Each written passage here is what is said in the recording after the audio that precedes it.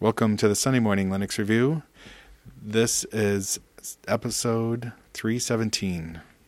Ohio Linux Fest Review. Or third time's a charm, depending on which way you want to start it. This is Tony Bemis. Phil Parada. And Tom Lawrence. So last weekend, we went to the Ohio Linux Fest, and it was pretty fun. Yeah, it was. Tony and I drove down on Friday morning, and we got to listen to A Perfect Weapon, the book about Stuxnet. Oh. That was really good. I heard that book is so good. I really want to read it. Cool. Especially after the Dark Knight Diaries episode about it. We listened to that first. You guys exactly. You did it in the proper order. That is awesome. Did Jay go down with you guys? No, he didn't. Oh, okay. It was just Tony and myself. Okay. But you both were there in spirit, and we had I wish I was there. Tons of SMLR stickers that we passed out to everybody. Yeah. And we have tons more here in the shop. So that's awesome. So I like that. I was in Florida at the IT Nation event, which is much more businessy, but I right away found some nerds to hang out with. So I still got my nerd on, you know. I stayed away from the business talks, hung out with some security people, and had some fun. But only a couple of them are open source, so I'm excited. I have less to talk about what I did in Florida. It was, like I said, not as exciting, but you guys have a whole lot to talk about with OLF. It was a free software and open source weekend. It was really, really cool. We'll get into that in a little bit after the news, though. Yeah. Yeah, we're going to do a show a little bit different. We're not doing this dedicated just to the Ohio Linux Fest follow-up. We're going to kind of go through our normal show cadence, folks, and then we will, at the end, tie it together with all the OLF follow-up and things like that. Now, I can't tell you what minute to skip to because we don't really have timers here. You'll just have to seek if you just want to hear the Ohio stuff or listen to the whole show. All right. So, Tom, how's your couple weeks been? It has been exciting. There's been some changes at Lawrence Systems. I knew I needed to hire a sales guy, so I hired a sales guy, which then he's a bundle of questions the first week, and then he starts selling, and then next thing you know, we're really busy, and I got too much to do. But that's okay.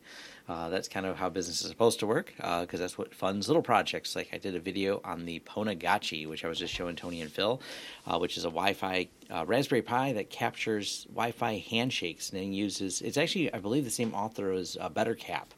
And he uses an AI tuning system he wrote. That's what the Ponagachi actually more specifically does, is tunes and optimizes so it only captures the handshakes. So I may do a more in-depth on the project, but I've also been a little bit scared of YouTube's algorithm. They have been cracking down on hacking channels, and anyone who mentions the word hacking on YouTube may get their channel taken away, banned, or one guy received a 30-day no upload. What? Yeah, and he just does really open source, talks about GitHub projects and things like that. I mean, granted, he's very in-depth. His tutorials are amazing, but he admits YouTube's guidelines, which are fuzzy on it. They perceived it as he was teaching people how to hack, and he's like, I'm teaching people how to use the same tools, because whether you're white hat or black hat, you actually use the same tools because you have to.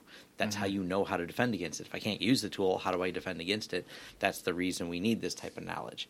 And YouTube looks at it playing with fire, but, you know, then they've been busy with all the other problems of YouTube, so I think they hopefully leave us alone on the hacking. What about your other show, the How They Got Hacked?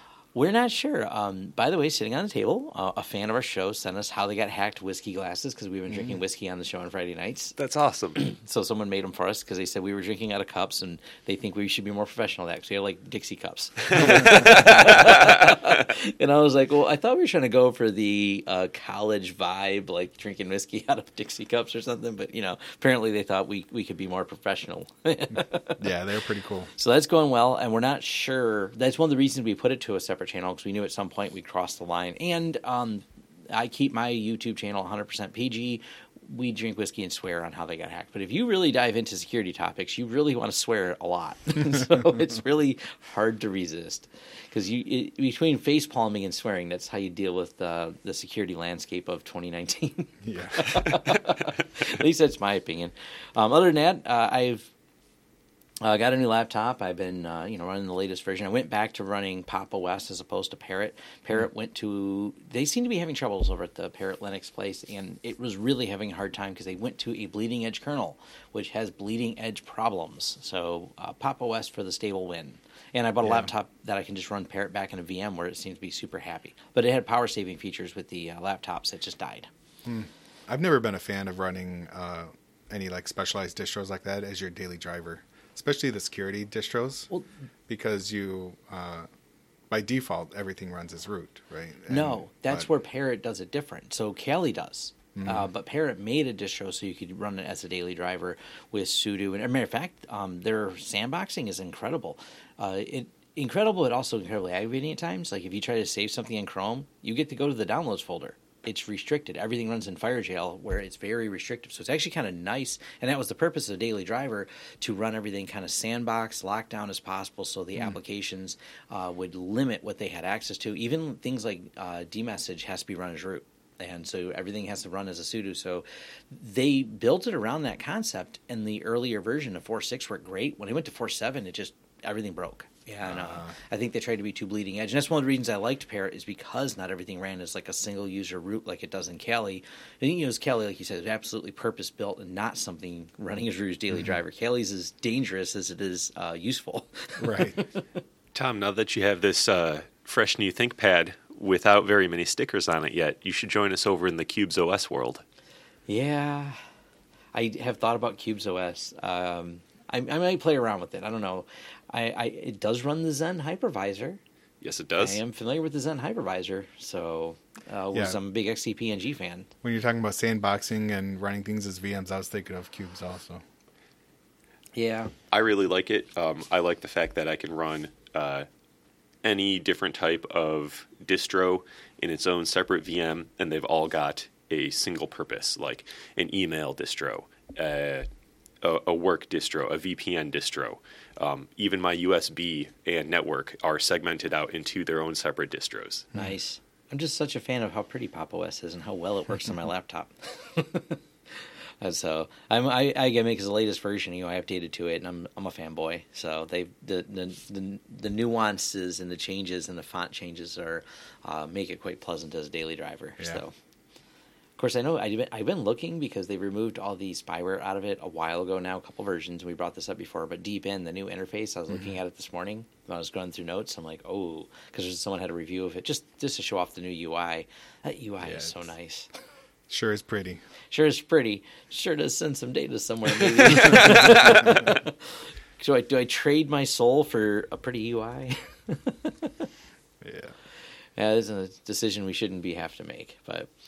Nonetheless, that's pretty much what I've been doing it's been almost a month roughly since our last time, because getting 4 people scheduled to align is really difficult. Even 3 people sometimes is difficult. That's why there's only 3 of us here right now. Well, we had the pre-OLF. That was a couple weeks ago. Yeah, that was episode 316. We didn't get any real chat in with that one. Oh, their microphone system. Yeah.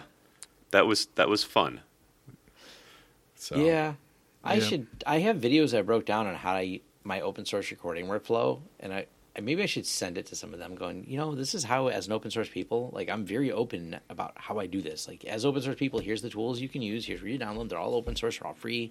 OBS Studio. I mean, obviously the hardware is the hardware, but, you buy a Yeti microphone you can buy a Yeti microphone like $120. You can find them used for less. Yeah. And that's what I use to record. Every video I have on my channel is recorded in my office, not in the studio where we're sitting now, has been recorded on a Yeti microphone. And it's great. It's USB, runs in Linux great. It doesn't take too much to get rolling on the open source production for everything. And then Kdenlive for audio editing, it's pretty easy. Yeah. Anyway. Tony, you were telling me about a system that you used to use. Oh, yeah. There was, I can't think of the program now that I was using before, but you had it all wrapped in a VM. It was a multi-track editor that, and then we had it in a VM, so everything was set up, and it was actually set up by the Podnets guys, and John Miller, he's in Michigan here, and he's a friend of our show also. They got it over to me, and I was using that for a long time, editing the show before Tom took it over. But it worked really well. I really liked that editing. It just took longer than what Tom's process is. Yeah, So that was a challenge. I really put some work into using Tony's, and I was like, this is just, it actually took me longer to edit the audio than I can edit my videos with. Yeah. And so when I took the same Caden Live software and used it for editing audio, it's actually super simple to drag the tracks around and just drop them in. Yeah. Yeah. The real power that the other system had was if you're running multiple shows, and then if you're running multiple people, then each people, they were all remote, right? Yeah. They would record in their own houses, and you could set up templates for each track. And then as soon as you get their recording in, you throw it in there, and then all the filters are already in place. So that was real the power of that, where it would take so much longer. For us, it was just pretty much one set of microphones we sit around. Yeah, and Tony, Then prior you to have pressing one- record, Tony adjusts the audio levels to each one of the mics. Yeah. And who's sitting at it. So Right. And so we only have one set of filters we have to deal with, so it's quicker and easier to do it the way you are. But that's really cool. That could help other projects who might not have the luxury of being all in the same room like us. Yeah. Yeah, but if you do use tools like we use Zoom auto levels all the people. So that's, if you do it all in pre-production, it saves you all that time on post-production. Well, and what they were using is, I think they use Mumble to like chat back and forth, but then everybody records locally to get the best quality on a Right. good mic, and then they upload their individual recordings. Yeah, and that made sense if you're bandwidth restricted, Yeah. which we aren't anymore from when they started.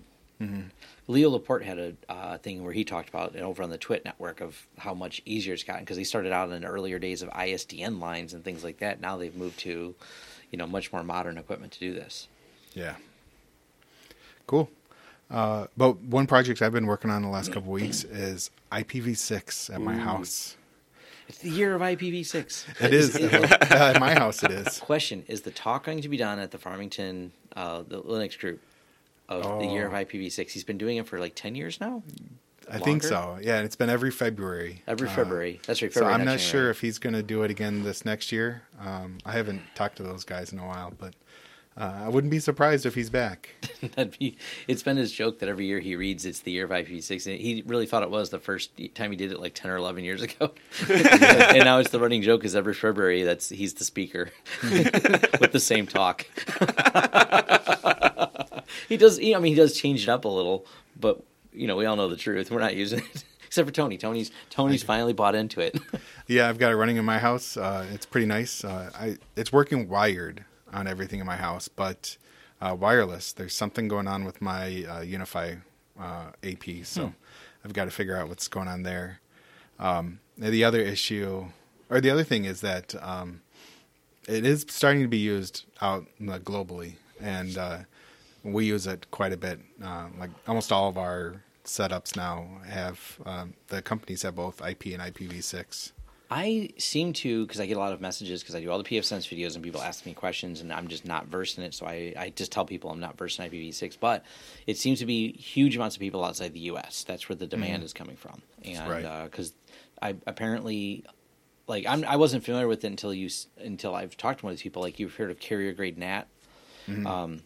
Carrier grade NAT is expanded outside of a couple. It's a larger scale NAT implementation, but it's common in these other countries because they don't have that many public IPs to hand out. So they're using carrier grade NAT. That way it doesn't interfere with people's local NATs that they have in there, and that's common in Europe apparently. You don't get public IP addresses to houses anymore.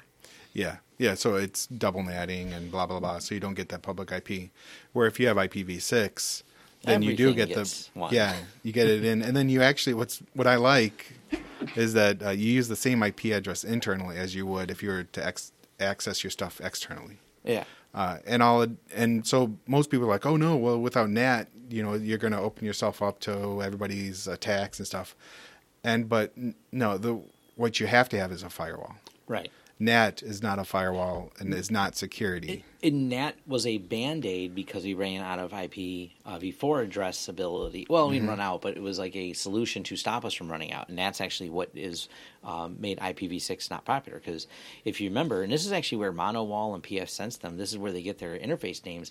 That's why they don't have LAN and WAN as something we started assigning after NAT. Before that, it was just firewalls. Right. And it's very different concept, and only because I've been in network engineering long enough to understand it that a firewall and NAT are actually two separate things. It's a function within a firewall, not one and the same. Exactly. Yep. Anyway, so and to use it internally, I have it split up into 8 different networks, and it works flawlessly because you subnet it just like you would IPv4, except for because it's a such larger address space. Yeah. Then you want to use a IP calculator until you get a real handle on how subnetting works with it. I really like using SIPCalc for this. It's a command line based IP calc. Yeah. What? Yeah. You know what's just getting installed on my computer right Is now? it Again, called that's SIPCalc or SIPCalc. IP calc? But does it give you the option to say I want to take this prefix and split it up into Yes, it 8 does. networks? Or Yes, it does. It's it's nice. fantastic. Yeah. So then you just paste in the IPv6 address. I've used that little utility. Oh, geez, probably going on like 8 years now. Right. Yeah, that's cool. And for most of you out there, they probably have no clue what we're talking about with IPv6. And how would you get your address? Because right now, internally, you just make up whatever private IP you want to use, and you can subnet throughout your network on the inside there. But to do it with IPv6, you have to get it from your ISP or from another IP broker, like Hurricane Electric or HE. They do it, and it's free. But you have to set up a tunnel between your firewall or your firewall and HE. And that's what I had to do. So then now they say, okay, you get this IPv6 range, and it's a /64. Well, that means you have 64 bits of network addresses inside your house, which is twice the amount of the entire internet of IPv4. And it's exponentially twice. So it's twice the amount of bits, but exponentially. It's 2 to the 64th power. Yeah. Wikipedia states that is 4 billion times the size of the entire IPv4 address space. Exactly. In your own personal network. Yeah. Yep. So you can greatly subnet it within your own house. But at that point, you just assign it interface on each of your interfaces. You have both IPv4 and IPv6 address. Assign it onto your interfaces on your firewall, and then there you go. You can turn on DHCP or not, and I like it. Yeah. So Phil, how's your couple weeks been? I've been writing a lot for work. I've been iterating on a blog post for Let's Encrypt that will come out middle of November about how we run certificate transparency logs, and I'm very excited to share that with the world. Nice. Oh, very cool. But just, standard home stuff. We're doing a lot of research for our kitchen. I've been doing a lot of woodworking, things to get my mind off of technology for a bit. Looking at remodeling? Yes, we are. Cool. It's probably going to be a big DIY project, but that means that I can do whatever sort of like custom RGB LED lighting and all of that. I was going to ask that. Yeah. That's exciting. You're telling me about your chalkboard you're making. Yes. A magnetic chalkboard. That's really cool. Yeah, I built a chalkboard. My wife wanted this big, like 3.5 by 5 foot monstrosity in our kitchen so she can draw on it. It's going to be awesome when it's all said and done. We both did a lot of work on that the past couple nights. I'm building a buffet table, getting the house just prepared and nice looking for Thanksgiving when all of the family comes in from literally everywhere. Nice. Very cool. Your house is perfect for that too. Well, I appreciate that. So the Friday morning before we drove to OLF, Tony came over from work and we put him up for a couple hours.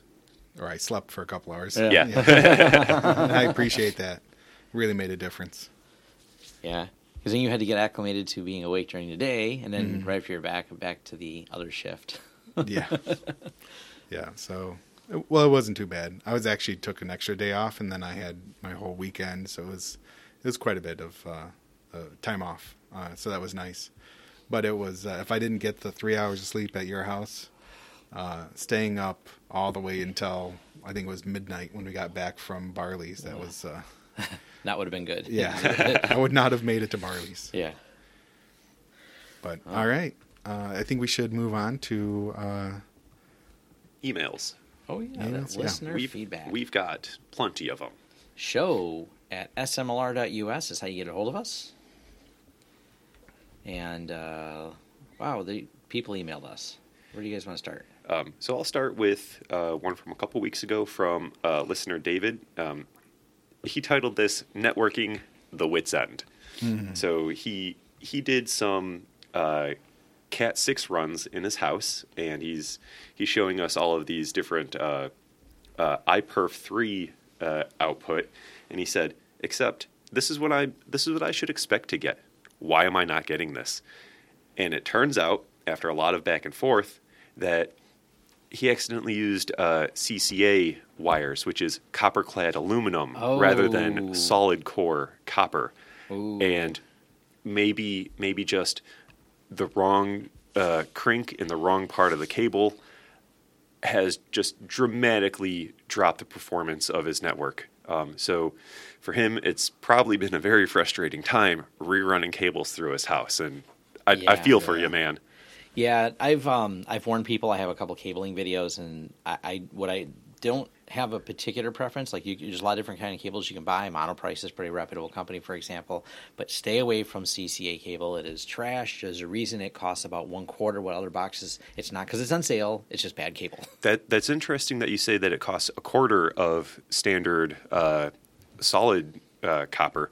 Tony and I were looking at some prices, and it's maybe a couple bucks off for 1,000-foot spools that we were finding. Okay. yeah. Well, it was probably $20 less than. But- I mean, like yeah, if it was but still. $100 for a 1,000-foot roll, then it was $80 for the CCA, and Wow. that $20 difference is not worth. No, the- and I've seen them go for a lot less because maybe it's just some of the bulk sellers that contact us. They'll have 1,000-foot spools for like $60 of that CCA stuff. Now, this performance drop, it was staggering. What you should expect on a standard like 1 gig network, he was getting maybe 100 meg network performance, if that.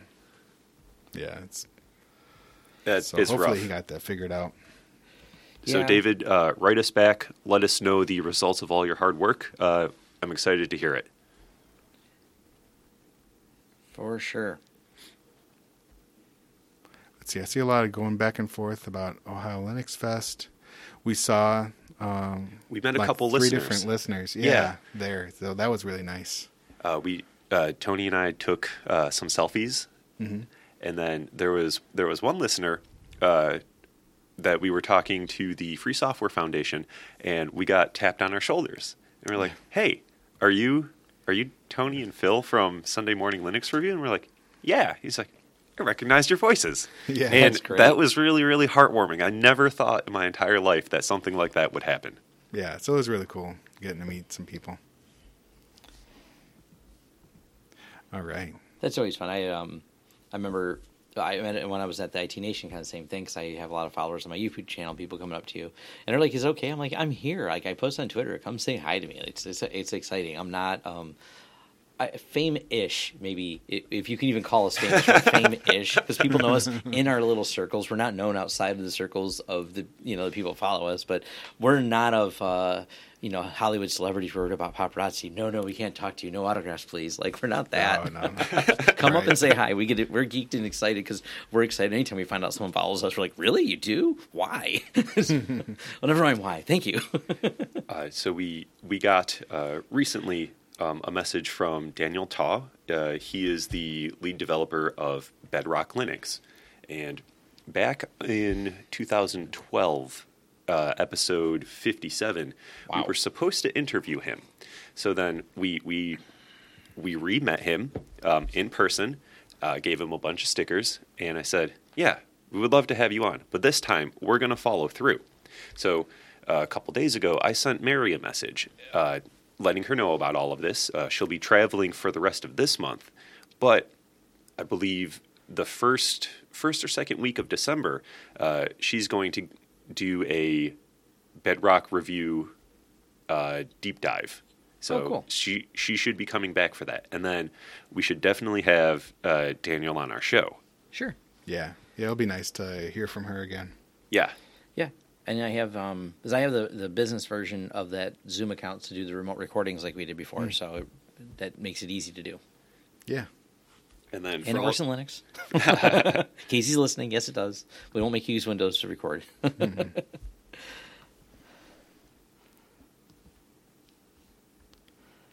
What else we have in here? I think that's all I saw.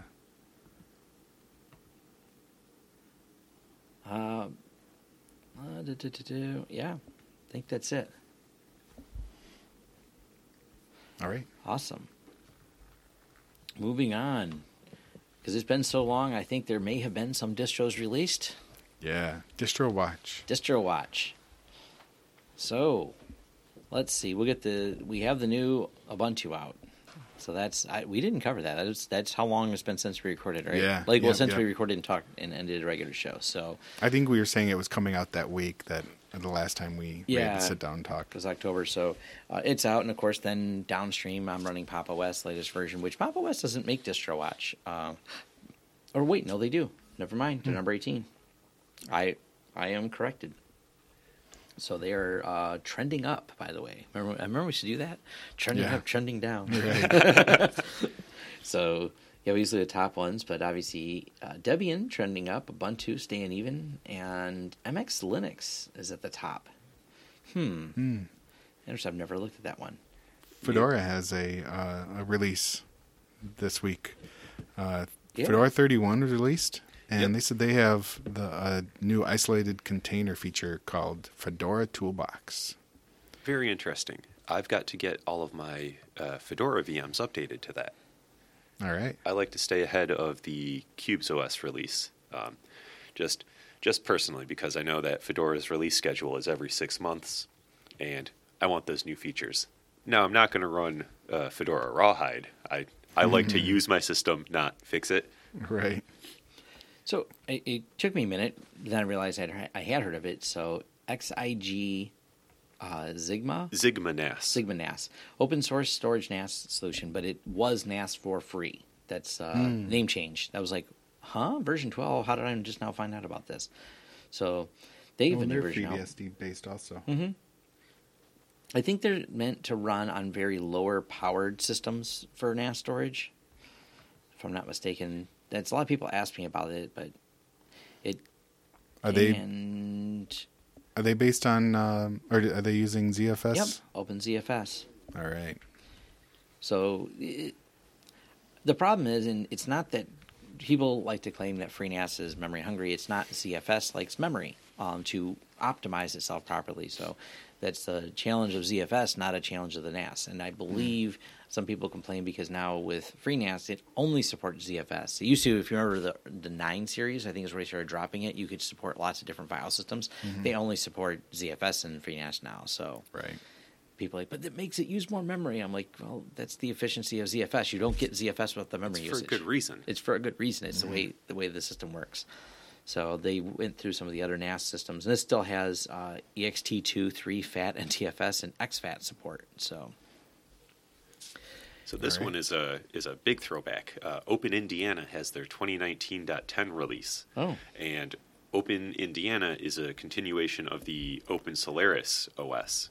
Okay. And it's part of the Illumos Foundation. TLDR, old but cool. Old but cool. Yeah. I got to fix a Zential, I think that's how you say it, Zential server. And it was pretty cool. A school was using it, and they had upgraded it, but the tech team that was managing it, less Linux familiar, watches my YouTube channel and reached out to me. Super nice people. They said, hey, we reach out to someone who knows how to fix some permission issues. So I got to look at the back end of it. It's an interesting project. It does make AD management easy, so maybe I will review it because it acts as an Active Directory server, and I was surprised how well Windows 10 interacted with it. Like, it thinks it's talking to a Windows server, including, they were using a roaming profile feature. That's actually what broke.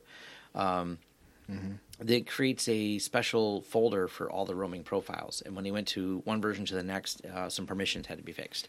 So it wasn't too bad to fix, but it's still kind of a neat replacement for Active Directory. So if you want to run a central management but don't want to go through the whole pain of a Microsoft one, it seems to have a whole AD Force and everything in it. So is that like a Samba deployment? Yep. Okay. All Samba. Samba. It has a lot more features in that, but yeah, it's the latest version here where they added to it. New version of CentOS Linux Server, important enhancements. Server Development Editions, it includes Ubuntu 18.04 as the base. Yep. Integration to SOGO 4.1, pagination of users and domain directory. That was interesting because it was cool, and the way it lists all the users, there was some scroll bars. They're not running this version because this one just got released. So now they're going to call me again when they break this one. And they fixed some OpenVPN issues with it. So it's kind of interesting because it will do this whole all-in-one type of server. I believe it's got mail and everything built into it. All right. Kind of cool.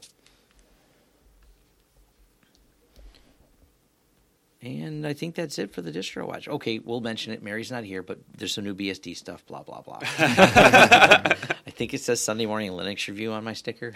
All right. But we know BSD. They're our co-friends. And Specifically, FreeBSD 12.1 has come out. Yes, which enraged people because apparently I did a review of the beta of 11.3 on FreeNAS, and they're not using the latest version, and there's a forum discussion of anger, and Chris Moore is explaining, because he's the head of the project for that, and former writer of the desktop. He was the head of, before he worked for FreeNAS, he was the head of that PCBSD? PCBSD, thank you. Yeah. So he was saying why they don't use the latest and how they backport things, and angry commenters were, caps lock on, fingers on keyboard. You should run the latest. We ready to start on the news? I think so. All right. Do you want me to start? Or Yeah, go at it. Okay, go at it. The Essential Guide, PinePhone. Everything you need to know about this Linux phone. And we were talking a little bit about this, about open source phones and not having Google devices in our houses. And then my phone answered for no particular reason. That was very weird. Yeah, proving Phil correct that we shouldn't have listening devices around us. I'm not arguing with Phil at all. But phones are part of an essential way we communicate, and the Pine Phone is an affordable Linux phone created by Pine 64 makers of the Pinebook Pro laptop and the Pine 64 single-board computer. The Pine Phone specs and price design tailored towards keeping it all super low, $149 price point. And this makes me really want one. So one of the challenges is I realize for my business I'm not going to give up my Android phone. It has too much practical use and function. But when I am not at work, if I would like to communicate with people but not be spied upon, $149 is a reasonable second phone. I would probably still stick Google Fi in it. So take that for what it's worth, because that's who my phone carrier is. But I'd still be able to communicate. And the reality is, I trust the Pine Phone better. Like if I turn it off, that it's off, then I'm truly offline. But if I need to communicate, I can turn it on and connect to cell towers that I chose to connect to and understand it better. So I think this is kind of a cool concept. I like it. They're comparing themselves to the Libre 5, which is $699. It's not going to be as powerful as that, but you know what? If I just need basic communications when I'm out in the field, I need a hacker burner phone for $150. Oh yeah, to me that's a great hacker burner phone for there. They both have the Libre 5, Librem 5, and this have physical switches to turn things on and off. So they got kill switches for Wi-Fi and the speaker on them. So if you want to make sure, like, I want the phone on, I don't want to reboot it, but I want it off, they put a physical switch on both of these. And by the way, I'm not knocking the Libre 5M. It's a very powerful and also open source phone. So if you're looking for high-end and want to try to go all out, that's another one to look at. I've thought about reviewing some of their products. The Purism's got some cool products, their laptops and everything. Because they're open source hardware combined with open source software combined with physical kill switches on everything they make, which is kind of cool. No worries to put tape over our webcams. We can just turn them off. Oh, yeah, I've got tape over every single webcam I own. Yeah. Yeah. But that still doesn't solve the microphone problem. No, it doesn't. And that's something I think about a lot. Yeah. What's cool is what most people aren't used to is you can run, you can put multiple different OSs on it. Yeah. So there's Linux-based ones like Ubuntu Touch or Postmarket and Selfish, Lunos.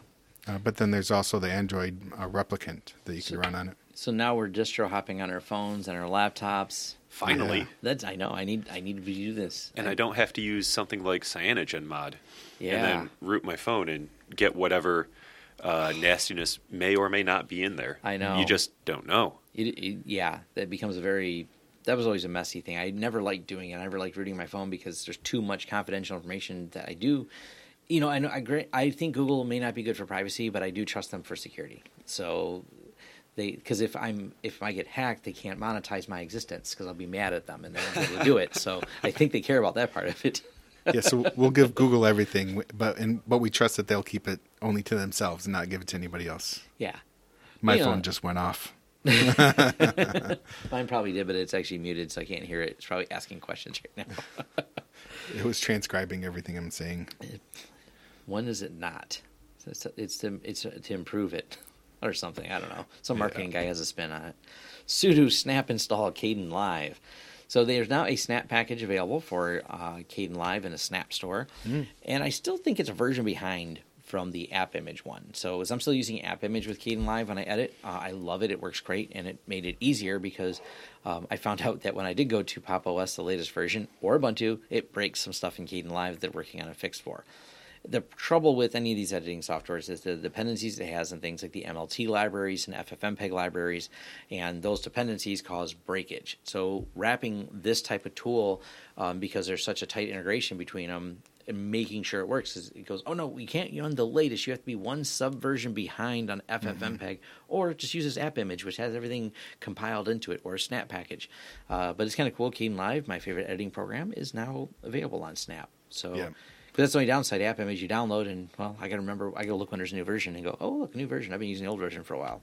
But I do agree that Kdenlive is like the perfect example of needing it as a AppImage or Snap, because of those dependencies that if the distro, and it's happened before, like you were just saying with Pop! OS, that if the distro decides to use a different multimedia library, then it's going to break what Kdenlive's been developing on. Yeah, and then if you try to pin it, you apt pin back a version of FFmpeg, then some other dependency, some other video playing utility that watches the videos or sorts them for you, then it breaks. So, yeah, it's a balancing act to try to keep, and it's hard to get everyone together and get them all in the same room, all the dev teams, and go, no, this is how we're going to do it. But maybe one day, I'm wishful thinking that'll happen. Right.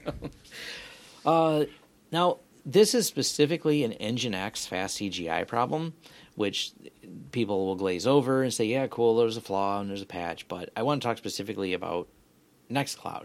Nextcloud uses fast CGI when you're running it with Nginx. Now, the reason I bring this up is there's an urgent security issue noticed, and as long as you're patching your Nginx, you're fine. It's not a flaw in Nextcloud. But a lot of people have asked me about this, and I tell them one of the reasons I don't run Nextcloud for my business is because, keeping the threat surface small, or why I don't like it running on lots of appliances like Synology and FreeNAS, is you generally find that the Nginx and all the tooling behind it is frequently behind. And it being behind could mean there's not an update available for like a month. And this is being exploited in the wild, where there's a flaw in here that allows arbitrary command execution through this. So this flaw is pretty easy to, if you have a public-facing web server, people can push it, and without even being authenticated, can get in there, push this command over to the fast CGI, traverse the directory, and execute commands at the same level of permissions that Nginx was running at. So this is something that really should be fixed. But in many people running it under an appliance, it may or may not get patched or updated.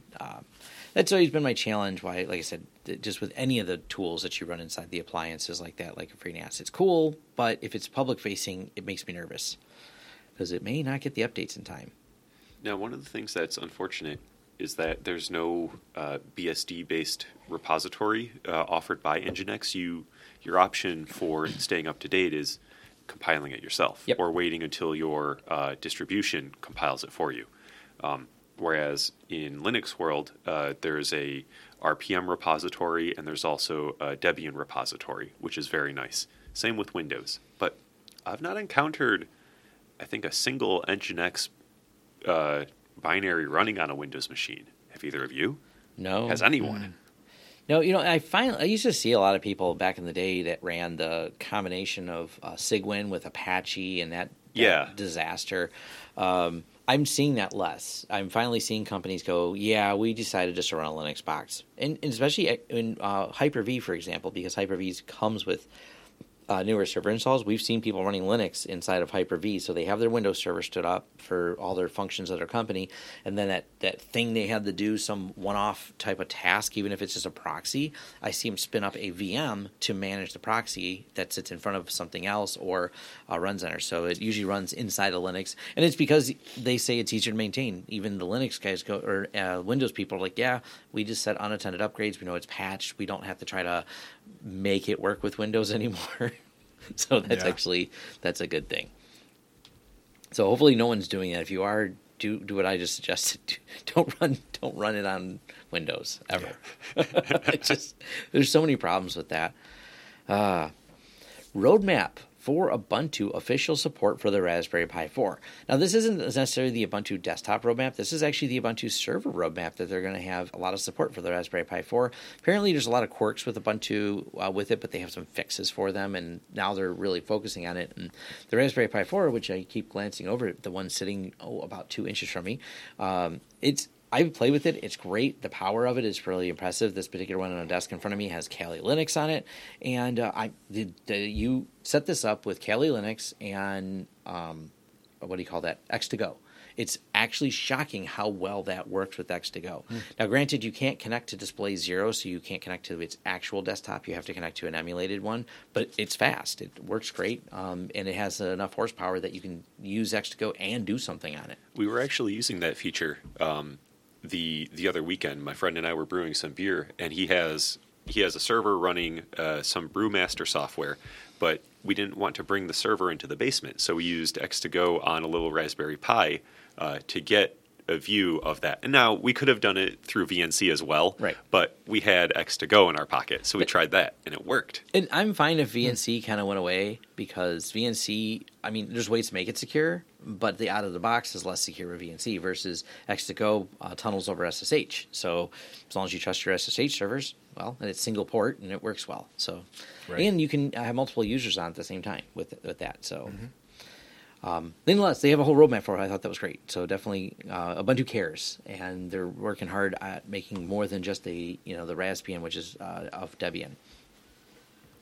Now, this is a link to Web Archive because they shut it down and closed it down.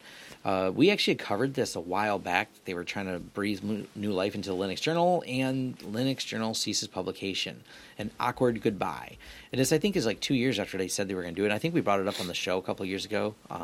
So they ran out of money, and the website itself is down. So I left a show. If you want to read the entire write-up on why they closed and how they have no more money, it's on web.archive.org, and the links will be in the show notes for that. But it's officially gone for good this time, not like last time when people threw money in, I think, and it came back. I like this in title, but it's something fun to talk about, which is open source Googling cardboard. So Google open source cardboard. The cardboard is that cardboard thing, which actually kind of started as a joke that we're going to put a cardboard thing in Tenonphone. There's something else that you can read into this. Google open sources some things, which I think is great for end of life when they do something, because sometimes it's like, you guys maintain this. We decided it's not worth it. We'll do that under open source license. Here you guys go, because we're done with this project. I kind of wish Google would do that with more products. We know Google kills products on a whim for reasons unknown and unclear even to people who work at Google. So now it's open source and it can be played with. Kind of interesting. Now, Microsoft Defender ATP is coming to Linux in 2020. People are like, what? Microsoft's bringing Defender there? There's a little bit more to the story. So in 2017, when we were at the Microsoft Ignite event, back when people were recalling us the Sunday morning Microsoft review, and some of those topics, Azure has an entire threat management. It's called Azure Sentinel, and it ties together with Windows Defender. But where this is actually going is a little bit more interesting now, because the Azure, I was told by several people who work in security that they've been playing with Azure Sentinel even when it was in beta, and they said it's a very impressive SIM tool. And they have a different costing model because they will monitor your things and charge you based on amount of logs ingested. And you can use a lot of different source feeds, not just Windows. Specifically, what I was actually playing a little bit, I'm starting to learn it because it's a pretty complicated system, but the Azure Sentinel will use Linux feeds. And I looked at it, and someone has a write-up that I have not completed, but I at least seen it works in beta, of how to take your pfSense logs and just send the firewall logs over to Azure Sentinel for analysis. So you can have a system that may notify you that, hey, these are suspicious IPs, and it's got really good filtering. Then it can find a suspicious IP. But it will also do some of our syslog stuff out of Linux, which is why they're bringing the endpoint part to Linux, not necessarily to defend Linux, but to help sort things out when you have a suspicious connection. So it sounds like it's a great headline that Microsoft Defender's coming to Linux, and people are going, but why? But don't worry, there is a but why. Just go read Edge coming to Linux, and then you can just scratch your head. It's just through there. It's coming just because to implement a SIM tool on Linux, or my assumption is that. So they didn't have. I know because there's a download link for that. As for log ingestion, Debian and Red Hat are both, and CentOS are on their downloads list. They have an install script that looks for those versions, and a bunch of Debian and that. So my assumption is that's why they're doing it. I mean, they have, like I said, they have it like. People going nuts like, oh, they're bringing Defender to it. Well, yeah, but it's more about log, because Defender is part of what's needed for the log ingestion of that. That's what it uses as an endpoint.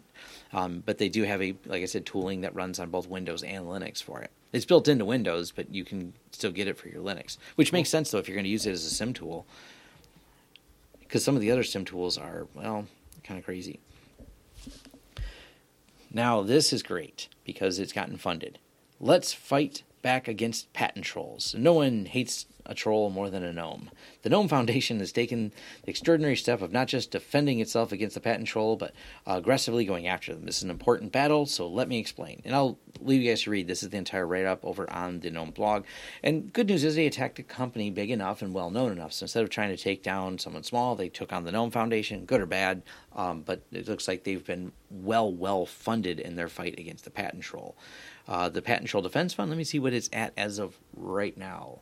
So they had a goal of $125,000, and the numbers have, well, let's see, 138,000. That's where they're at now, over 3,000 donors. And if you would like to be one of them, we have a link in the show notes so you can continue if you have the funds to contribute to this, because, well, they want to kibosh this patent troll so they cannot rise up again. So go Machiavellian on them and beat them so hard they're never coming back. all right.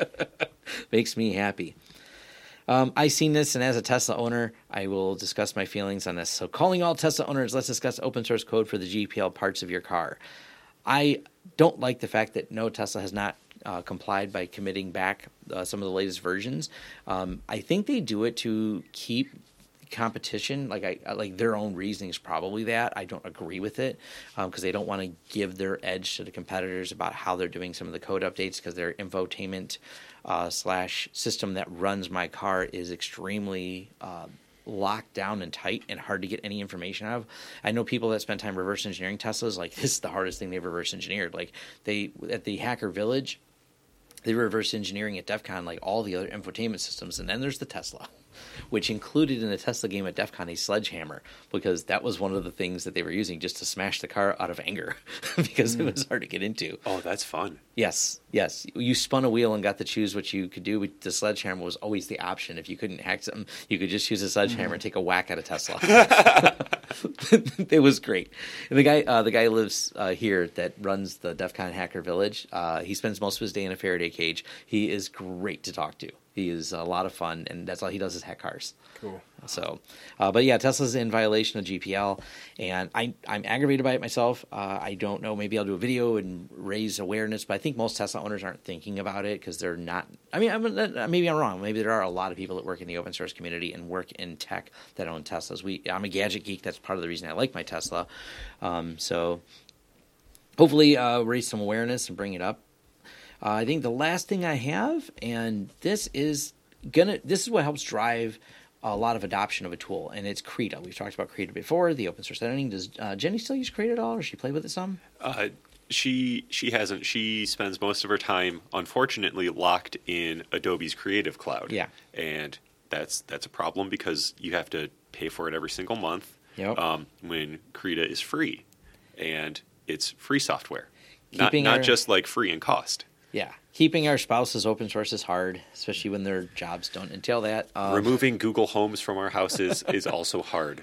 Oh yes, my wife really wants us to buy a thermostat connected to Google. I'm like, I have not. So, anyways, on a more positive note, this encourages. Yeah, I know we can write. I could turn it into a whole different show topic.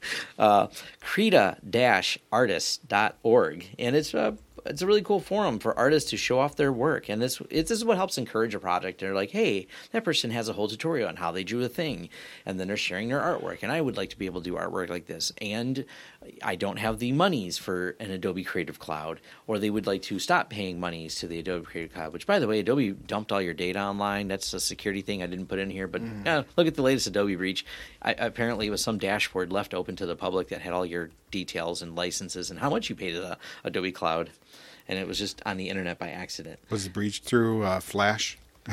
Oddly, it wasn't. It was just left open. Someone was just that's perusing the even worse. internet and found like a Grafana type database thing just exposed. I think it was Elasticsearch, and someone hadn't locked it down. So, on our security show that we've talked a lot about this, like almost every week there's another Elasticsearch database left open, no password on it, like just exposed. And Adobe kind of did similar to that.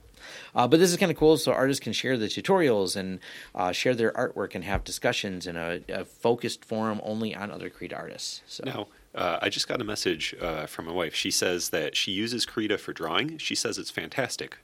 She hasn't yet tried it for graphics or vector art, and that's where she spends most of her time. Yes, it's bad at those, if I'm not mistaken. It's really good for drawing, and that's actually where the challenge comes in, because Inkscape is not the same as the Adobe. Like, I've tried, and I'm someone who used to spend time in Adobe, and when I used to do graphics work like forever ago, yeah, there's just nothing, and I'm using the tools, and they aren't just different, they're just missing features.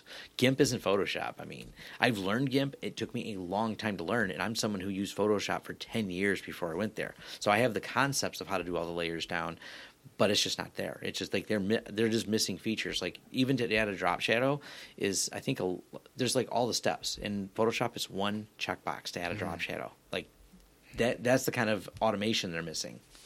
So that's my rants about the news in the open source world. Cool.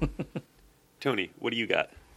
So I have Netflix optimizes the FreeBSD network stack, more than doubles the AMD EPYC or EPYC. Yeah, it's AMD performance. EPYC.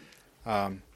And so it's pretty cool that there's a few really big companies out there that you don't think so much of the technology they use in the background, because their offering is really what outshines everything. But Netflix uses FreeBSD on their servers. So they wanted to be able to get as much bandwidth output from each server, because they're just pushing a boatload of video. So they've gotten the Xeon servers, so the Intel Xeon servers. They're pushing up. They went from 105 gigs, and then they optimized the network stack, and now they're pushing 198 gigs a second. Nice. And for the EPYC processors, they went from 68 gigs a second to 194 gigs a second. That's impressive. That's awesome. So yeah, they've made a lot of improvements, and it's pretty cool. It's kind of interesting because we're pushing things at scale. I learned about talking to the people at pfSense, because they're doing a lot of work on this particular thing, is a vector packet processing. And it's oddly from Cisco, that's open source, if I understand it, no license fees, things you don't hear what's there. But it's a new way to process packets much, much faster. And in some of the data center level stuff is starting to do this with vector processing, and I imagine they're doing some of the same things, and they're getting right down to the hardware level for this optimization. Like, it requires very specific hardware to do this, and the AMD EPYC line has way more lanes of data, so it's requiring some re-engineering to fully take advantage of it. That's actually why I was excited with the new kernel updates, because it takes more advantage of the modern AMD processors. But the EPYC line, it's going to change the server industry, and Amazon's betting on AMD. Amazon's buying AMD for their data centers. And I think Google is too. So, which is a big change, because I think Intel has 99% of the data center market share. So everyone just runs Xeons. So That's cool. All right, and the other article I have is Krebs on Security.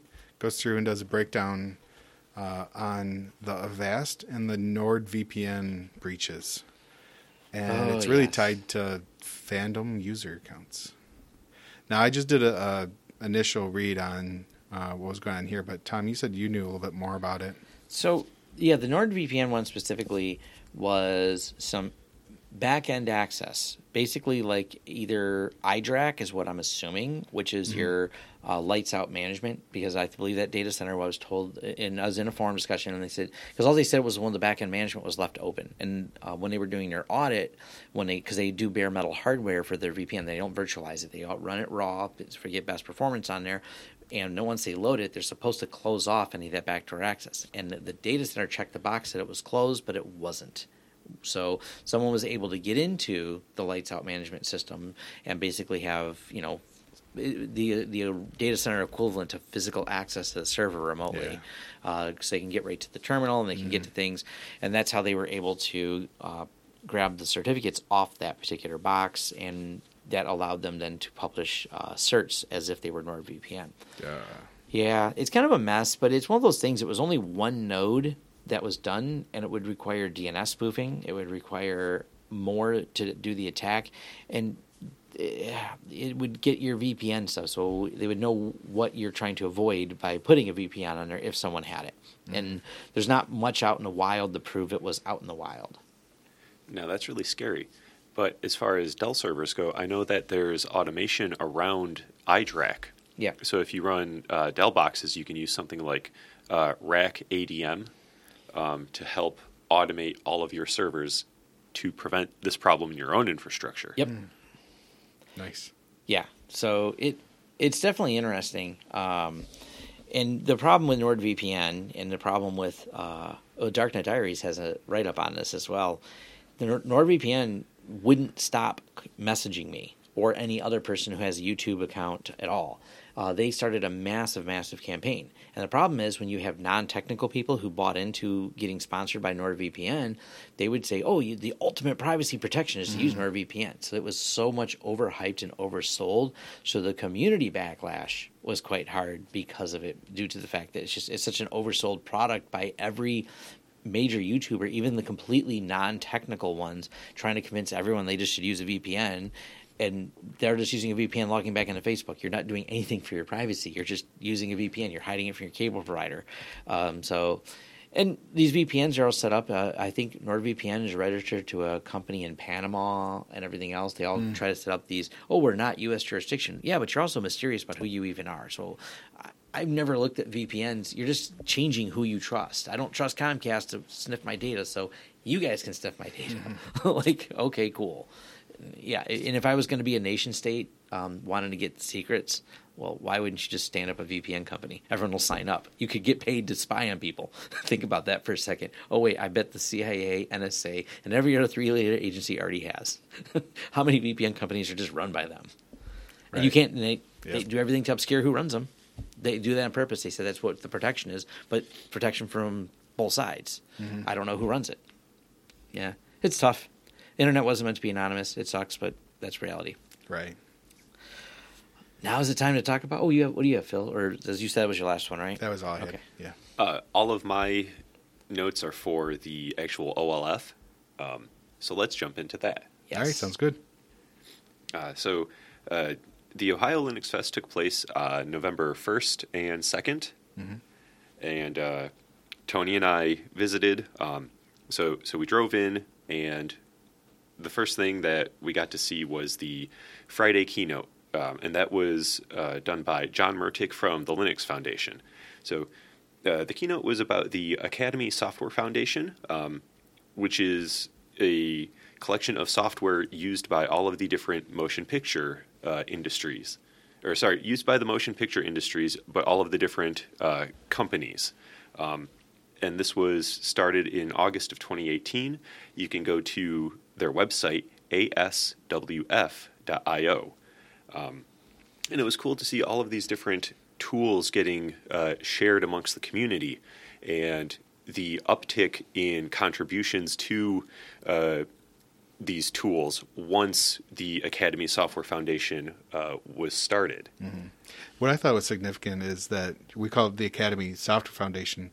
that's the Motion Picture Academy that does the Academy Awards. Yes. And so that was really cool. And what they were in their work on how they went to the actual film companies and the projects that they built and what they were currently using, they were able to either pull those full projects or parts of them to get them open source and available for other groups. And they had analytics of how much was pulled out and how much was used, and then how multiple companies then were now contributing to those same projects. That was really cool. Yeah, and we got to see everything from the tools used to create explosions and all these different kinds of effects, and we got a pretty nice breakdown of that. Yeah. So then other things that happened on Friday, I joined the League of Professional Systems Administrators, LOPSA, and all I got was this T-shirt. I got to speak with the folks over at Rancher.io. They make a really nice Kubernetes management platform, and also just a container management platform based on top of Kubernetes.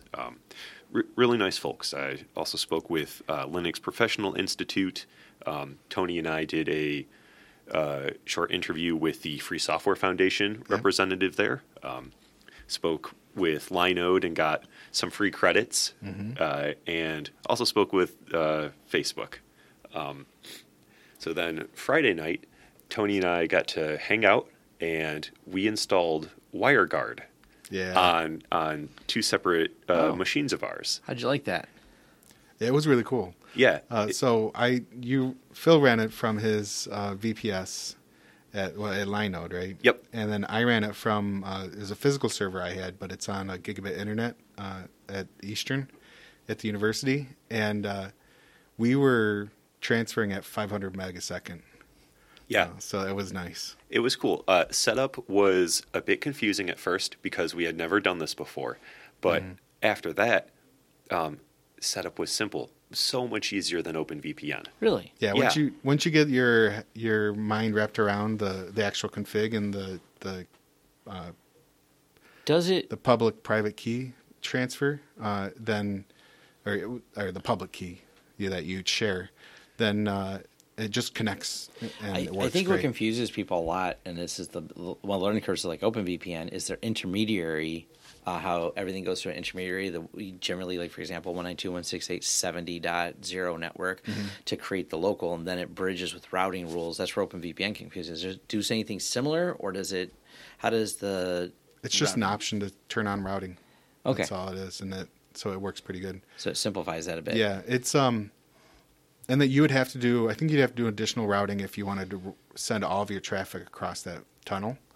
But by default, it'll just route to that other network back and forth. So it's more similar the way we set it up on the simple setup. It's more of like a point-to-point or like a remote site kind of. But anything that's on that local resource, it'll add a route that things on that local resource go to that route. Okay. So this would easily be very simple to replace IPsec tunnels.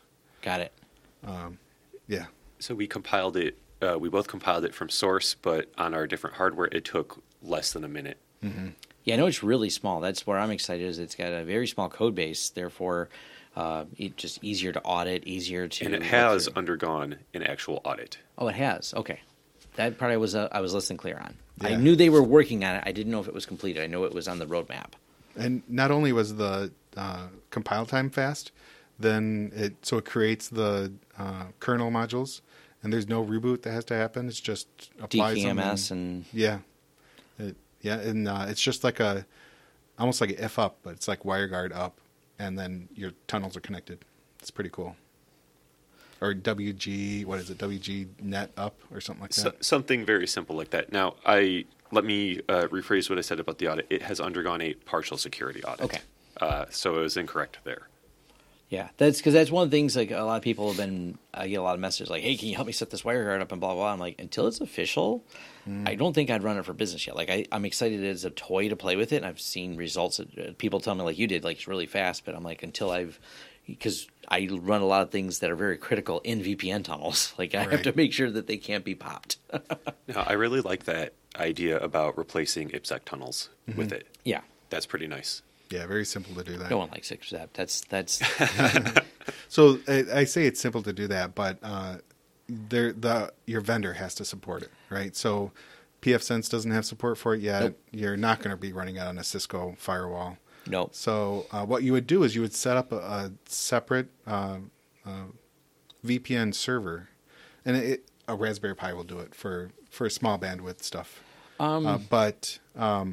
And you would do the point-to-point, and then on your pfSense or on your firewall, your Cisco or whatever firewall you're running, you just say you point a route rule that points to your VPN server, and then it will route it across the VPN tunnel. So I'm not a big fan of it. We actually play with it, but it works. OpenSense, the fork of pfSense, they've integrated WireGuard. Oh, cool. Yeah, they've integrated a couple things that I'm really hoping come to pfSense because they have both WireGuard and Zero Tier integrated. I don't know if you guys have ever played with Zero Tier, but it's a pretty cool project. Won't get sidetracked on that, but yeah, that's neat though that they have that supported on there. And isn't it going to be a part of the kernel in Linux? I believe eventually. Yeah. Yeah. I remember Linus really liking the code, which, he didn't bash it, so he didn't hate it. Yeah, and that's really saying something. Yeah, I want to say last I heard that the next 4.7 is that what you just said? I was kind of zoning out there for a second. 4.7 is supposed to have it built in. 5.7. Yeah, Or, we're up in the 5.7. fives, Tony. Yep. All right, yeah. Tony is ready to go to sleep. We're past his bedtime. And yes, this is recorded in the morning, but he's on the midnight shift. So then, moving into Saturday morning, that's when everything really kicked off. So Tony and I woke up, we grabbed some breakfast, and then we walked into the conference lobby. And the first people that we got to talk to was a little animation studio based in Ohio called the Markley Brothers, and they've got this Python project, I believe it's called Your Face, and it's a motion capture plugin for Blender, but you don't need to have any of the motion capture gear. And they showed it off and demoed it, and it was really, really cool. That's neat. I actually seen that. They have a demo video on their website too. So we got to see it live. Oh, when you say you don't have to have motion capture gear, like you don't have to have use a those white webcam dots. It actually just uses your voice, right? Isn't that how he was demonstrating it? No, I believe you use your face because it's capturing a facial expression. Yeah, your face, and we can actually get them on our show to talk about it. They've sent us an email. Right. So I think, and during his talk, he was demonstrating that it's a combination of your face, like for moving around, but then to get the mouth to move, that's what's hard to get like points to track you. So they are using audio to animate the mouth. Oh, that's really clever. Yeah. It's still pretty neat, and it's open source. Yeah. So we also got to talk to a vendor called Orchid, and they produce some sort of blockchain Ethereum-based VPN service. Tony and I tried to dig up some more information about that, and we're just a little bit unclear, but that's our own fault. We'll do some more research, and if you want to check it out, it's called Orchid. So at the closing after party, I talked to one of the guys, and they did a little bit of research into it, and it's still in it. Like there's no release yet for it yet. Okay. It's still like in development. So it's something interesting to read up on and figure out what it's all about. But it's they're trying to tie in blockchain with payments and with tracking the nodes that are available out on the internet. So it's interesting. It's just wouldn't really. They're not ready for it yet. Yeah, I'm not gonna vet them or I'm not gonna But it's interesting to see these different projects coming up for the blockchain. I mean, it's got to be useful for something, right? I think the blockchain technology is useful. It's all the cryptocurrencies that become the pain in the butt. So blockchain itself for an audit trail, good. Everything else and every buzzword attached to it, bad. Right. So moving on to the Saturday morning keynote. This was given by Ricky Ensley, and she talked about how will you steer your open source career. And so for some history on her, she got her start in the early 90s as a journalist for the Sysadmin magazine, and she's now a Red Hat developer advocate. And she interviewed a whole bunch of women in various aspects of the industry and then re-interviewed them 10 years later. And I've got some bullet point notes of quotes from these different women. So the first one, Emma Jane, she states, "Technology doesn't need to be the passion. Technology can be the thing that lets you do your passion." And then she also goes on to state that don't be afraid to be opportunistic, especially in open source technology. It helps to have a wide variety of skills. And that's something that I was actually warned about during my first job. I was told by my boss at the time, "Phil, you want to specialize in something." And I always thought to myself, no, I don't. I want to be a jack of all trades. And this lady's quote backs up what I was feeling. And I've got this open source career, and I think that I've been doing pretty well for myself. Mm-hmm. And then there's another lady, Vicky Bresser. She says, "Be technologically curious. Everything I have a plan for in my career eventually gets derailed by real life. It becomes a depression session." And then if we go back to Emma Jane's quote about having a wide variety of skills, well, if you siloed yourself into some very niche part of the industry, well, having a wide variety of skills can allow you to bounce back. And then Erica Stanley states, "I don't think it happens a lot that the thing you want to do ends up being what you actually do." Such as, let's say I had a dream of becoming an astronaut. Realistically, that's probably not going to happen. For her, it actually did happen. She wanted to do something in technology, and then she's actually doing that. So she's very lucky. And she also states, "Don't let fear stop you. Find a group, peers, and possibly a mentor who will support you." And then just having this network of people that you can communicate with, even if not for your career, just for your own personal life, that can always help. Yep. There was an interview. There was specifically a quote from Kat Allman's mother, who says, "Kat, it's easier to ride the horse in the direction it's going." Yeah, I thought that was funny. That's a good quote. And then the last quote I have is from Erica Brescia, who founded Bitnami, and she's now the CEO of GitHub. She says, "Trust your gut. This is especially true for women who have a lot of self-doubt. Imposter syndrome is real. Don't sweat the small stuff. And if you leave a company, don't go out like an ass." Mm-hmm. Don't burn bridges, man. Yep. And then the next talk that I got to go to was Infrastructure as Code Using Terraform. And this was given by Greg Greenlee from the Insight Company in Cleveland. And some background on Greg. He's been in the industry for about 13 plus years or something. He founded the Blacks in Technology Foundation. And so his talk, Terraform allows you to define an infrastructure as code, and the application definition as well. So you can say hey, I want to have these load balancers, these firewall rules, these security groups, these particular servers, and I want them to have these ports open in a declarative fashion. And that lets you use software methodologies such as static code analysis and linting and even testing on your infrastructure. And that's so incredibly powerful. You don't have to, you can use it on virtual machines. You can use it on physical hardware.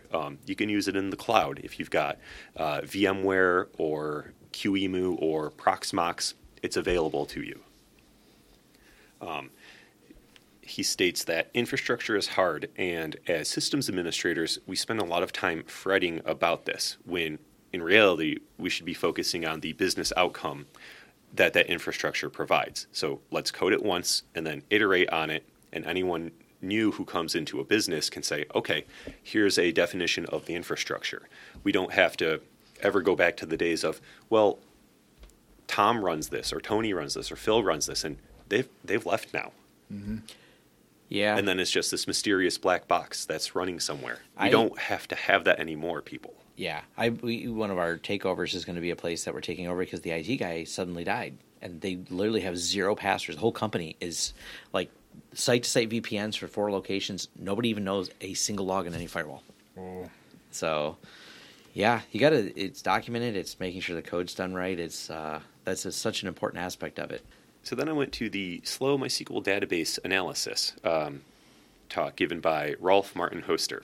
And Rolf works at MailChimp, and he's part of their dedicated database administrator team. They've got 3 permanent DBAs and 2 occasional DBAs. So MailChimp, they run about 35,000 databases spread across 2,200 distinct MySQL servers. Wow. That equates to about 3 billion queries and growing per week. And his takeaways are that you can't inspect every single query. What you need to do is run something like Percona's PT Query Digest, collect all of this data, and ship it off to a centralized logging solution, such as like the Elk Stack, which is Elasticsearch, Logstash, and Kibana. He has a demo available on GitHub. I'll find it and put it in the show notes. Everyone, especially if you deal with databases in any sort of fashion, should check this out. Because there's a lot of useful utilities gained through like the trials and tribulations of running this massive stack of databases. That is a big stack. He also stated that we should check out a talk from the Scale 16x conference by Frank, and I'm going to butcher this, Frank Lanier, called Analyzing MySQL Bin Logs. And then his last important bit of information to impart is that the entirety of a user's experience is that of a single session, not just a single database query. Very interesting. And then I learned about trust from Kyle Jenkins, and this is trust between people. And he told us a story about how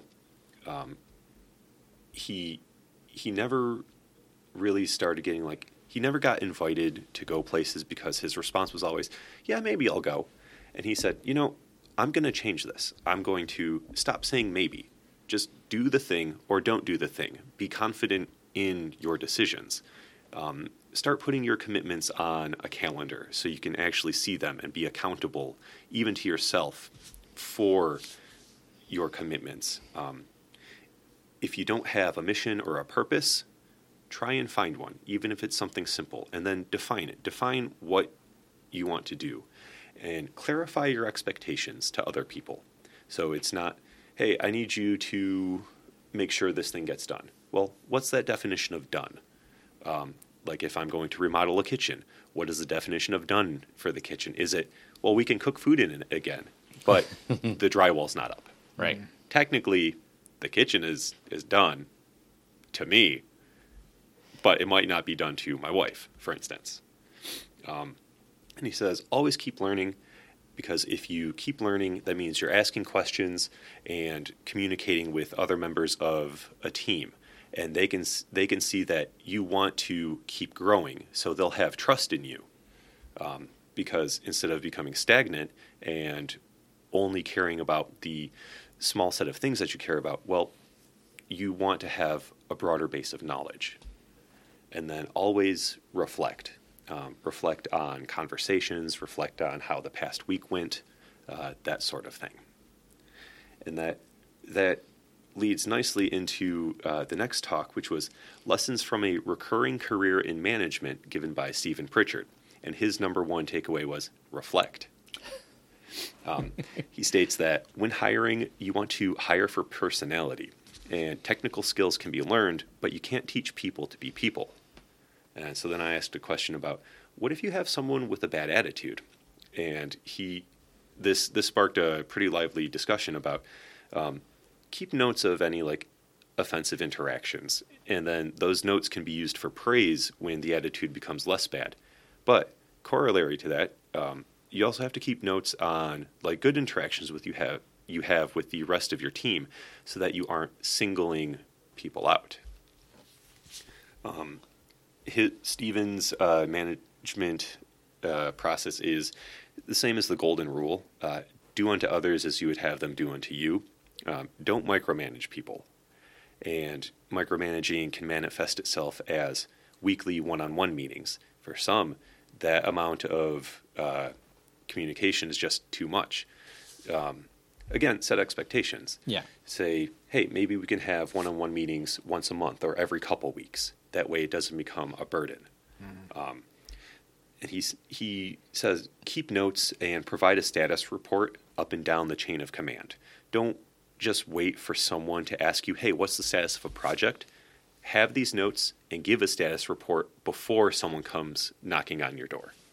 And that's being proactive. And then he wants us all to read the Phoenix Project book. I haven't yet, but it's been on my bookshelf for quite a while. I know that this Phoenix Project book was big in the DevOps movement started several years back. I'll add that to my list. And then the next one was Advanced Site Reliability Engineering by Patrick Schuff. And Patrick talked about what it means to be a site reliability engineer. And there's a whole bunch of different definitions of that term. To him, it means you're a hybrid software and systems engineer. You have an understanding of the operating system, the syscalls, memory usage, disks, the OS, etc. And you focus on monitoring and reliability of systems as a whole. And during this talk, he got really deep into the weeds of the networking stack, specifically the OSI layers 2, 3, 4, and 7. That was really cool. And he gave us an overview of BGMP, ICMP, TCP, and how all of those work, and different Python and curl commands to investigate network problems. And he stated that the SS tool is a much better replacement for NetStat, and that for network administrators, we should not be blocking ICMP because that breaks discovery on the internet. And I see Tony. Yeah, the whole name ICMP is messaging protocol. That's it's much more than just ping or traceroute. And the final keynote was given by John Mad Dog Hall. He's as old as a dinosaur. He was there at the first code. Yeah. In the beginning, there was the first line of code. He is very, very funny. I loved listening to him. So he gave an overview of the history of computing.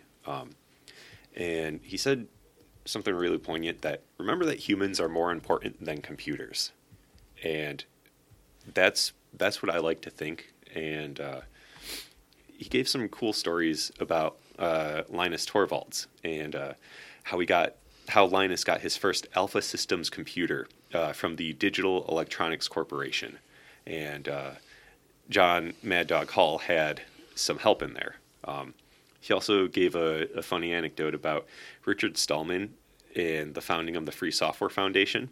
Well, in 1983, Stallman was attempting to install a printer on a computer, but he couldn't, and he couldn't figure out what this software was doing. So he said, to heck with this, and founded the Free Software Foundation. So still to this day, printers are the bane of our existence. Yep. And Stallman they'll start almost a whole religion around it.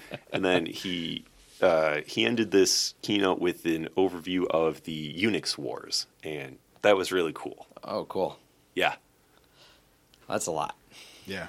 It was really cool. I think you got more out of your event than I got out of mine. I enjoyed mine, but my heart's with the open source community. One of my favorite talks was about Linux graphics software. And so we were talking about it earlier when we were talking about Krita. So his talk, he covered a little bit of Krita, and what you would normally think of is like GIMP and Tux Paint. But then he went into like a bunch of other ones, graphics and SK1 and Blender, and not only did he talk about them, but then he had examples of how he used it to automate or create things. It was really cool. I've always liked all the different levels of automation you can apply to any of these, which just makes it that much more extensible. Yeah. I had goofed up a bunch of videos and busted out some FFmpeg and flipped those videos back around the right way because I made a mistake. But then I unmade the mistake with a script.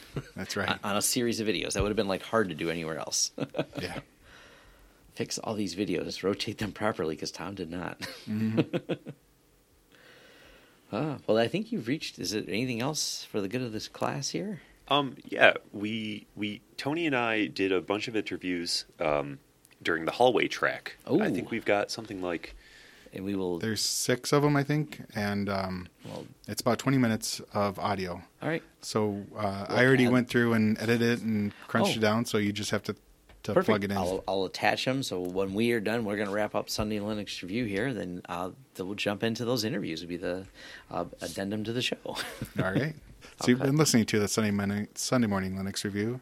This was episode 317. the Ohio Linux Fest recap. This is Tony Bemis. Phil Parada. And Tom Lawrence. Thanks. So hi, we are Phil and Tony from the Sunday Morning Linux Review podcast. Nice to meet you. Here at the Ohio Linux Fest. And you're Rob. Yes, and, sir. Who are you here representing today? The Free Software Foundation. Very awesome. Is this your first time at the OLF? It is not. No, my partner here, who's not here yet, Albert, and I have been here probably the last 6 years. So we're here pretty much every year. Very cool. It's my first time. Excellent. How long have you been with the Free Software Foundation? Oh, I've been a member of the Free Software Foundation since 2003. I'm member number 826, if I remember correctly. Oh, nice. So, but I've been, like I said, volunteering with them for probably about 6 years now. That's awesome. So is there any talks you're going to be able to get out and see, or are you going to be here at the booth all day? I'll probably be at the booth all day. Yeah, that's one of the drawbacks about volunteering is sometimes there's some really cool talks. Like a couple years ago, I didn't get to hear John Hall, his talk, but he did stop by the booth, and I got to talk to him for a little bit. Nice. And I missed Drew Levine from from FreeNAS and BSD. So I missed that talk. That was disappointing, but yeah, it's one of the drawbacks. But I get to come here and represent Free Software Foundation, and that's always a good thing. Awesome. Well, thank you for your service Yeah, with thank the you. FSF. Appreciate that. Thank you. Hi, I'm here speaking with, Greg Greenlee. and you just presented on Terraform, is that correct? Yes. Infrastructure as code with Terraform. So tell me a little bit about that for our listeners who might not know what Terraform or infrastructure as code is. Yeah, so infrastructure as code is really just a way to describe your infrastructure in source code. And it gives you, different various different things, benefits in using it that way, such as version control. You can now use software methodologies in order to work with your infrastructure, right? So now, version control, you can do linting, you can do automation, you can do testing, all that type of stuff that a person would normally do with their own software or with their own code, you can now do with the infrastructure. Do I have to run Terraform anywhere, or do I have to have like a cloud account? What's the different ways that I could use it? So you can actually run it. The way I always say is that get a free account at a cloud provider. AWS, Azure, Google, they all have free tiers. And then you can download Terraform locally, and then you can build your infrastructure. You can play around, test things, and then you can just do a Terraform destroy, and you can just destroy anything that you build. And that's a real low-cost way of doing it. But Terraform operates on various different providers. So if you have like a VMware cluster or something that you have running in your data center that you use for testing purposes, you can run it there. So you don't necessarily need a cloud provider. It's there, but Terraform actually operates on different providers as well. Okay, and how long have you been using Terraform? I've been using Terraform for the past 3 years. Do you think it's changed the way that you system administrate? Oh, yeah, drastically. No more manual stuff. just the ability to be able to automate a lot of the things that you used to do either through just scripts. I mean, you can automate scripts as well, but scripts are not idempotent, meaning you run a script once or you run Terraform once and you get the same result every single time you run it. So if you have it create one instance, it's only going to create that one instance unless you specify more. With scripts, not so much. And then having to maintain like a bunch of scripts and things like that, it definitely changed the way I look at automation and the way I look at systems engineering. Very cool. Well, thank you very much, Greg. Thank you. And you have Appreciate a good Ohio Linux Fest. All right, you do the same. With the road noise. All right. So we're walking back from North Market. We just had lunch there. And we're heading back to the conference. And we're walking here with it's Phil, Tony, and Joel from the Linux Link Tech Show. So why don't you say hi, Joel? Hey guys. Oh, let's get out of the wind. Yeah. There we go. The wind's bad. All right. So you were just telling us about how much you love the food scene here in Columbus. I've been in Columbus since I came here for college, stayed, got married and all that, but one of the best things about Columbus is just the food culture in Columbus is just so varied and so interesting. You got places like the North Market where Tony and I had barbecue, and just across the way, Phil had ramen. So, I mean, it's just a magical combination that I've found in very little in other cities. Columbus has that everywhere. It's not just here. Like, you can go all over the place in Columbus. There's places like that have traditional English fish and chips place called Old Bag of Nails. Is one that's been. That one actually started out as one location. Now there's about 5 of them. Yeah. So I mean, that's just how it works, you know. Then you got places like they're not from Columbus, but Giordano's from Chicago opened up a place here in Columbus. And you get that stuff everywhere in this city. Yeah, there's a bar that we usually go to, Bailey's, just on the street here. That's Bartley's. The Bartley's, yeah, that's good food and good beer. Yeah, here we go. Yes, in fact, if you like that kind of stuff over in German Village, one of my favorite places to go is the Hey Hey Bar and Grill, where they'll have like things like I don't know if you're into it, but Limburger cheese sandwiches. Sauerkraut balls. Sauerkraut balls, yes, absolutely. Is the doors open here? Okay. All right. Yeah, the sauerkraut balls here are fantastic. I mean, Barley's has them, but the Hey Hey's are better. I think it's because Way better. And they're fast to get out. Oh, yeah. What is the signature Columbus food? There isn't one. Oh, okay. There really isn't one. I mean, like, so you'll get people come in town and they're like, oh, I gotta go to Schmitz for that cream. Right. And, like, there's so much good food here that I really can't pick one. Yeah. I mean, you got Schmitz has a German food, everything from hot German potato salad to sausages. You know, it's not like Detroit is very much. Let me see if I get it right. Chili Coney dogs? Island. Yes. Yeah. Yes. I think- So I mean, Columbus it runs the gamut. Yeah. I think at this point it's trying to be beer. Yeah. Yeah. I mean, there's brew pubs all over the place here in Columbus. So I mean, you are not at a loss for good beer in Columbus at all. Yeah. So, especially if you're not into mass-produced beers. Yeah. I guess it kind of comes down to where you're going to be any particular night or in, like, an area of town. Because there's a lot of good stuff everywhere. Yep. Awesome.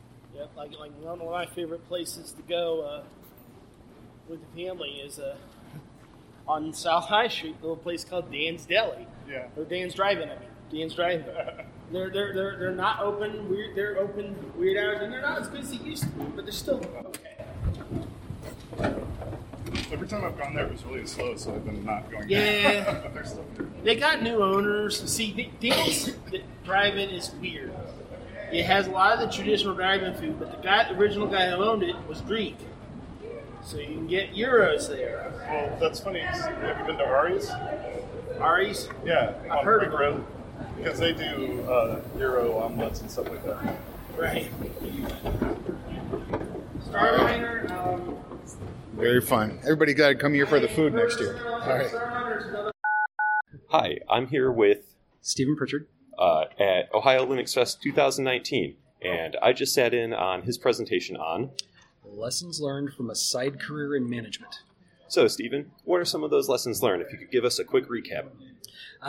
Be a good person. Treat other people the way that you want to be treated. That's one. Be organized.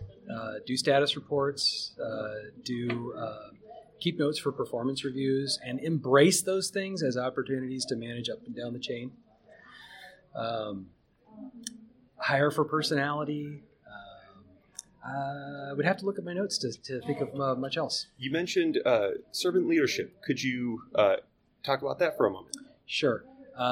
So I'm a big believer in managers not being there to tell people what to do, but rather to be there to make sure that people can do their jobs, right? And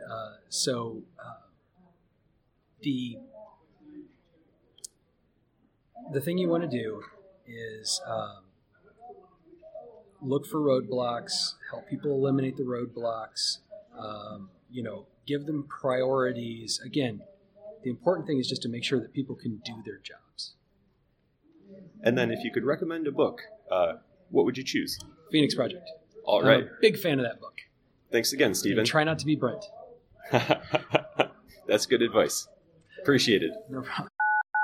Hi, I'm here with Patrick Schuff. And where do you work at? I currently work at eFuse here in Columbus, Ohio. Very cool. And so what do you do? So historically, I've been a site reliability engineer. So my background is primarily in coding and Linux, but for the last 6 or so years, I've been spending time on networking teams, and specifically load balancing and CDN-related technologies. So I've got some questions for the network engineers out there. What should network engineers be doing? What should we not be doing? Network engineers? And other systems operators. Okay. Well, I think one thing I see in my time, working on technologies that are very close to the internet and the edge of the network is the blocking of ICMP. ICMP is a really important protocol for making sure the internet works properly. If there's an MTU issue or anything like that, if you block ICMP at your company organization level, then the clients or servers are never going to see it. So you're going to cause a lot more network disruption by doing that. All right. Do you have anything else to impart on us? Not at the moment, but I'll keep thinking it back to you. All right. Thank you for your time. Talk about the future. We are in a wonderful place right now. But we have a lot of users out there that know nothing about software freedom. They use their Android phone, they punch in their applications and stuff like that. They don't know or care about freedom, and we have to educate them. Some companies, I've been told, love open source. I've dealt with them for a long time. Notice that they don't say that they love Linux.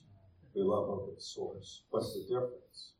Open source protects the developer. Open source gives rights to the developer, to the company using the code that other people have written. Free software gives that support to the end user, gives the protection to the end user. I have a drawer full of little computers that I can no longer use because a company that made them ran out of business. And they use firmware that I can't replace. Let's talk about love for just a second. In the ancient Greek, there was 3 types of love. There was agape, the love of God for humans, the love of mother for children. But even the love of mothers is not without a cost. If you love me, you'll take out the garbage. If you love me, you'll feed the dog. But your mother will still love you. Agape, the greatest love. Then there's philos, from which we give philosophy, philanthropy, Philadelphia, the city of brotherly love. Philos is the love of friends for one another. But then we have Eros, the deepest, dirtiest love, the sexual love, from which we get the word erotica. Some of these companies love free software on the Eros level. Don't bend over in the shower. Wear your condoms. We are close to world domination. The 500 fastest computers in the world run Linux, most used in embedded system design. 60% of the world's servers are being shipped with Linux. The desktop is actually now 10%. Installed base, 10% Linux. And it's selling through Android and Chromebooks and things like that at a much higher rate. We are close, but you have to keep fighting. You have to make people understand the business models around free software, that you can make money with free software, and that the goodness of software for the public use. If you pay for software in your taxes through the government or through education, you should have the right to use that software without having to pay for it again. You need to talk about free and open source all the time. Be a pain about it. Make it so that people run away from you when you come. Because you're the front line. You're the front line, right? You have to talk to your politicians, your educators, K through 12. There's plenty of software out there to teach kids K through 12. University. We should have, there's no reason why university students, particularly in computer science and computer engineering, should not be using open source. No reason. Maybe 25 years ago, there was a reason. Because when you went out to SourceForge, you find out that there was 13,000 applications out there and 1.3 million people adding to it. But now when you go to GitHub, there's 430,000 applications and 26 million people contributing to it. And there's almost an application for almost anything you can do. And you don't have to use all of the application. You can use a portion of it as long as you obey the license. Industry. Bring products to market faster, cheaper. Why should you be paying for something when you can get all the functionality you need for free? And if you need to make changes to it, you can hire a local programmer to do the work. I tell people the United States is actually 50 small countries. I live in the small country of New Hampshire. We only make two things in New Hampshire: maple syrup and software. And I'm tired of sending all my money for software to the small country of Redmond, Washington, or Silicon Valley. I am, quite frankly, tired of that, especially when I have software programmers out of work. So I say, let's keep the work here, because those programmers will then buy local food, local housing, and pay local taxes. We should all be thinking like that.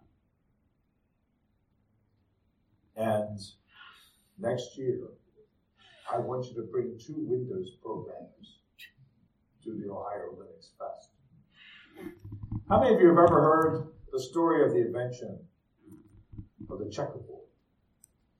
A king in China wanted a new game, and a mathematician said, I'll invent a new game for you. It's going to be a board with these little squares on it. But what I want, and he invented the board, and the king was so impressed with it, he said, how can I repay you? He said, I want 1 grain of rice in the first square, 2 in the second, 4 in the third, and so forth and so on. The king said, yes, your wish is granted. The king was not a mathematician. Because by the time he got to the 64th square, there wasn't enough rice in China to pay for it.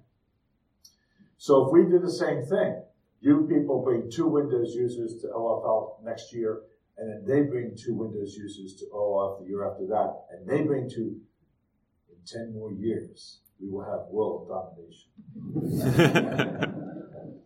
These are some of the projects I'm working on. Linux Professional Institute is ongoing. We're going to form a membership, become a You've been listening to the Sunday Morning Linux Review. If you would like more information about this or other shows, go to smlr.us. Feel free to send comments to show@smlr.us. I'm John Miller. If you don't like it, you can bite my 8-bit metal ass. That's bite with a Y.